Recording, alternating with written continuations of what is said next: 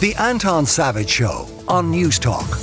You will not have missed, of course, that we are at the 25th anniversary of the Good Friday Agreement. An awful lot of people receiving an awful lot of just plaudits. Possibly one person not receiving maybe as much as they deserve. That person being the Northern Ireland Secretary Mowlam, who of course broke the mould for Northern Ireland secretaries by being what seemed impossible before her, which was popular north of the border, south of the border, and popular in the UK as well. And we're going to talk in a second to Henrietta Norton, who is her stepchild. But first, let's remind ourselves of Mo herself. Here's a clip of her in the Late Late Show in 1998 speaking with Gabe Byrne. We inherited a situation where progress was being made and the people wanted progress to happen.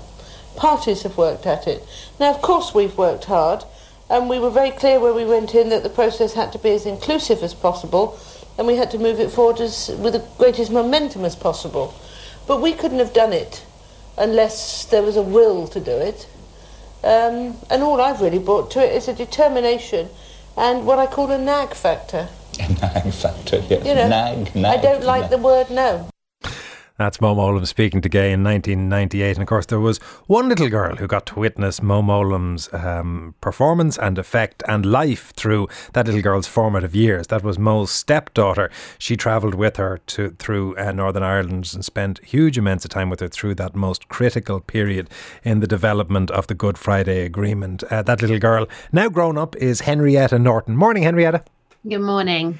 Henrietta, we'll talk about politics, we'll talk about Northern Ireland and all of that. Before we get to that, can you tell us about meeting Mo? Yeah, I met Mo when I was 8. So I went with my dad and my little brother to stay with her in her constituency house. At this point, they weren't together. They were just friends.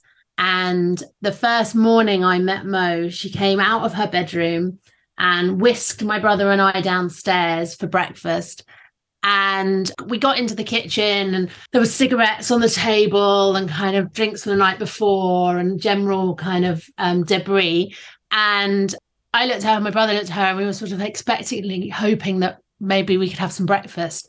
And she sat down, put her feet up on the table, lit a cigarette, and clearly had absolutely no idea how to make breakfast. And we were kind of fascinated by this woman who was also incredibly welcoming and warm, and kind of instantly we felt very at home and comfortable with her. And my dad then appeared and made breakfast. And that morning, Mo then took us off to the beach across the road in her constituency in Redcar.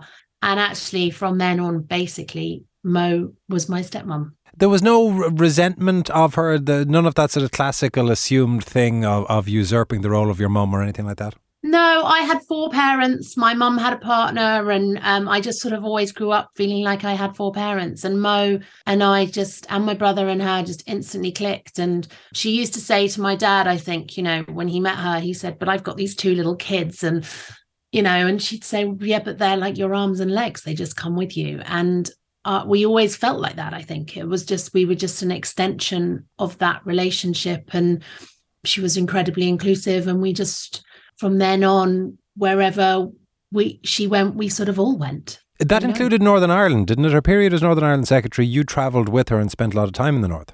Yeah, we travelled a lot with her. So obviously Freddie and I were both, my brother Freddie and I were both at school in London, and my mum and my stepdad lived in London, and my dad worked in London. So we spent a lot of time in the week in London. And obviously we also had to kind of balance with her most constituency. But actually the period of time we were in Northern Ireland, from the day Mo arrived officially as Northern Ireland Secretary, I remember the night of the 1997 election. And then her and I travelled for her constituency down to London, did various things that I didn't entirely understand what they were, but she had to go to Buckingham Palace and she had to go to number 10. And I kind of sat in the car while she did it. And then I remember flying out to Belfast with her and arriving at Hillsborough, and the kind of madness of that, you know. And I remember her sort of turning to me and saying, don't get used to this. This isn't normal. But, you know, we're going to be here for a while, and it's going to be tough, but we're going to have lots of fun as well. And we then spent most weekends there. Mo would often fly over on a Wednesday. We'd come and meet her on a Friday. We'd stay the weekend, and we would spend our holidays there as well. So we were there over that Easter break 25 years ago. And it wasn't, of course, your first experience or Mo's first experience of Ireland. You used to holiday in Cork. Yeah, we spent loads of time in Ireland. So we used to spend most Easters and a lot of the summer down in West Cork in Glandore. I have amazing, amazing memories. And actually to this day, my husband's Irish and we take our children back as much as possible. And it was a very happy family place for us where I felt very at home and we had a lot of good times. Now, that affinity with Ireland doesn't change the fact that Northern Ireland Secretary is one of the UK cabinet positions that nobody ever wants, and that Mo herself, if reports are correct, didn't want when she originally got it. Did you get any sense of that at the time, that she was disappointed? Because she was seen as something of a coming star. She was influential within the Labour Party. There was a sense that she might have gotten a better gig. It's really hard because I have actually got on the record before and said that Mo really did want the job. I don't know if I'm right or anyone else is right about that. Probably everyone else. But I think that's indicative of saying that I do not remember in any way her feeling like she didn't want the job. I think Mo enjoyed a challenge. She wanted to do things that were really going to impact change and make a difference. And she wanted to do things that made a difference for the community and on the ground and with real people. And whether she wanted the job or not, I guess we'll never know. But she'd invested an enormous amount in the role as Shadow Secretary of Northern Ireland. And I think that anything that enabled Mo or created a space for Mo to actually spend time with the people, with communities, with women, talking to people and affecting change in that sort of grassroots space, I think was perfect for Mo. So even if she had maybe moments before she got the job of maybe wanting something else, I don't know. I think once she was there, she was completely committed and in love with that job, and she inhabited it and she took it on, and it was what she was living for on some, apart from family and friends and all the normal things. She really, really believed in achieving peace and finding a way through to somewhere better.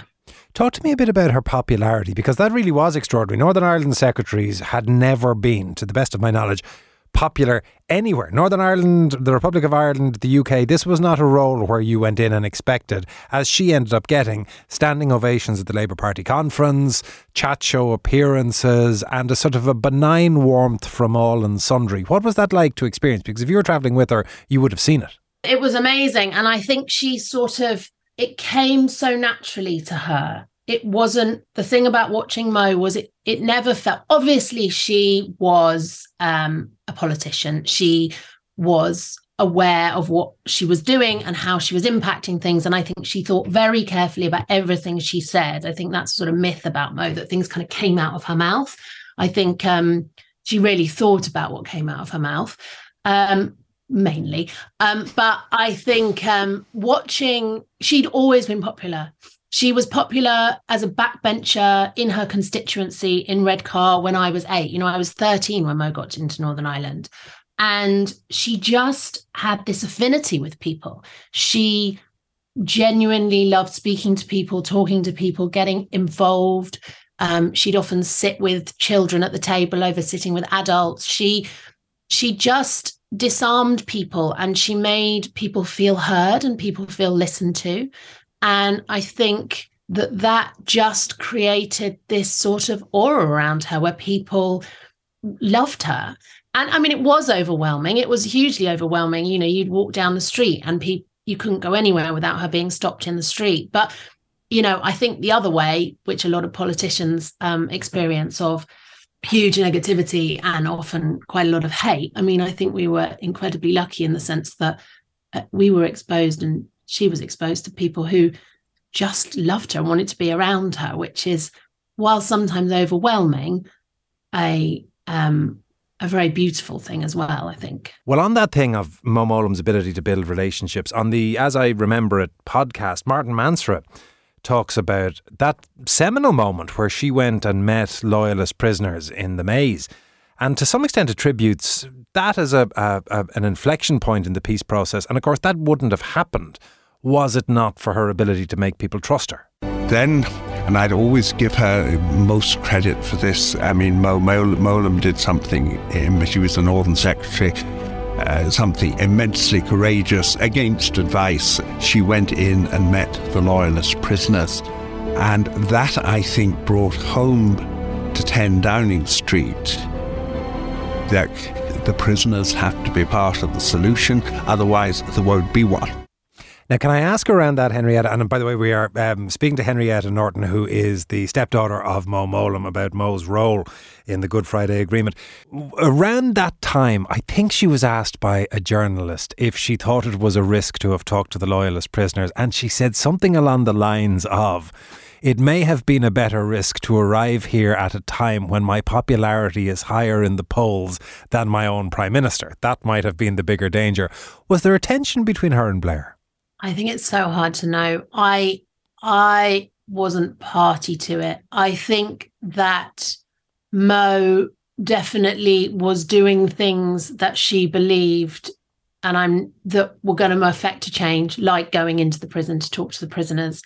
I think Mo was following her instinct. I think she was basing it on the conversations she was having with people outside the prisons, families, wives, daughters, sisters, children. I think she was headstrong and she made decisions based on what she thought would work. I think sometimes not. I think she could. She ran into difficulties with many people in kind of the negotiations and more broadly across the government for those acts. And I can see that could be a kind of bit of a live wire to have in your cabinet if they're not entirely doing what they're being advised to do. But I never was party to hearing them having any form of disagreement over it. But yeah, you'd have to ask Tony Blair. We'll put in the call. The other thing, of course, that she was very stoic and largely silent about through the entire period was the significant health challenges that she was going through. Can you tell us the impact they had on her? Yeah, again, I think Mo was very single-minded, and I think it would be a lie to say that, hearing that you have a tumour and you have cancer and you're going to be very, very sick is going to be anything other than devastating, particularly at the point it came in her life. She was very young and she was at the pinnacle of her career. And it was, she was just looked very likely Labour about to win the election in 97, and she was going to get a big role. And this was sort of, she had so far to go, I think, and she was hugely popular. And we can all sort of theorise on what might have happened if she hadn't been sick. But I also think that she told a few people who were her support network. And then she kind of, beyond the treatment, I think she just put everything into her job. And maybe that's because she knew potentially she didn't have as long as other people. But did it leave her tired? Did it take much physical toll on her? Did she change as a person because of it? Because you describe her as being fun and vivacious and maverick. I would imagine it's hard to do that when you have a significant job that rests on your shoulders. It must be particularly hard to do it when you are unwell and worried. She was very tired and she had really brilliant people around her. So, for example, Betty Boothroyd, who at the time was Leader of the House in Westminster, she had told Betty after her treatment she would go to Betty's apartment and someone in Betty's apartment would make Mo Marmite on toast and a cup of tea and Mo would have a nap. And I think she had people like that dotted around who were there to help her. Saying that, I think there's a lot of conversation around how much Mo changed. I think Mo in later years, I know Mo in the later years when she got really, really sick after Northern Ireland, ultimately it did affect her memory and her abilities and her physicality, and we all saw that kind of decline. But in terms of her sort of outspokenness and her vivaciousness and her warmth and she was like, from my perspective, she was like that from the day I met her. And yes, she was tired, but the job was stressful. Anyone in that job would be tired anyway. But I think the job and the role and what she was doing also gave her an energy and kind of actually helped her kind of keep above the illness and to think about something else, and to feel like she was living for something else that was, kind of carrying her through. 5 years ago, you wrote a piece for The Guardian on the 20th anniversary of the Good Friday Agreement, saying in essence and in summary that she had been, if not forgotten, not given the attention or the limelight that she deserved in the anniversary celebrations and reflections by those involved. Do you think the same is true on the 25th? I think the 25th has been quite different. I am obviously yet to see how things play out over the next 2 weeks, but I do know that, and whether it's because I wrote the article or it would always have been the case, we will never know. But I do think, I've heard her name mentioned at a number of things. I was in the States recently and she was spoken a lot about at a Women at the Helm event in Georgetown.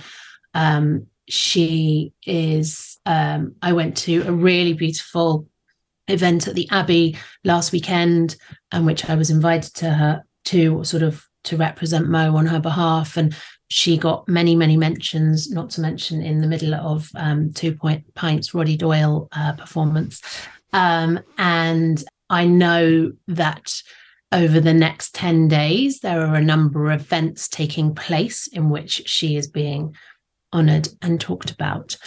So we will see. I think often it is the case, and I think people would agree with me. I think often it is the case that sometimes women have to shout a bit louder, potentially, to get heard. And also, as I've been told, I'm making a film at the moment actually called Mo and Me, which is a documentary about Mo's life and our life, and going on a journey to sort of discover a bit more about Mo, who died when I was 21. But, one of the things I've heard is she wasn't the Prime Minister, which is quite an interesting, or the President, or, she wasn't one of those people. So I think sometimes people have to shout a bit louder, and when you're no longer alive, that's harder to do. Last thing, Henrietta, when you miss her, what do you miss? Oh, I miss all of her. She was an amazing stepmom. I miss talking to her. I miss hugging her. She was so sort of physical as well as emotionally present.